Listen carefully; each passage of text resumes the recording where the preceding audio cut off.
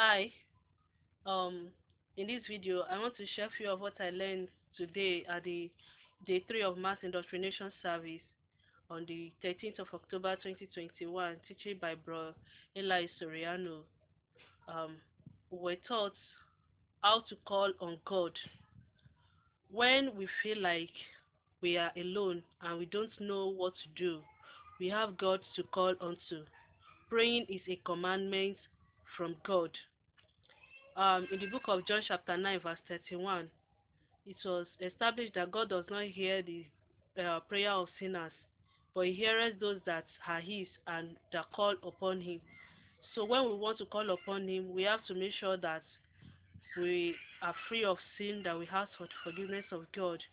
And also, he said in the book of Proverbs chapter 15 verse 8 that the sacrifice of the wicked is an abomination before the Lord, but the prayer of the righteous he delights in.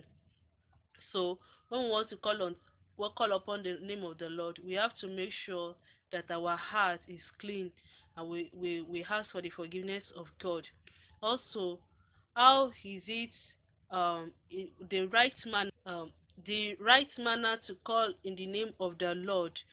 Um, it was given unto us that there are some specific ways in which we have to set our mind when we want to call on the name of the Lord, that we should not use vain repetition when we call upon the name of the Lord. Like in the book of Matthew chapter 6 verse 7 was read to us, that we don't need to repeat and say some things like counting on the rosary, saying a particular word, all this. All we need to do is we should say it to God, because even before we say it, God already understands us.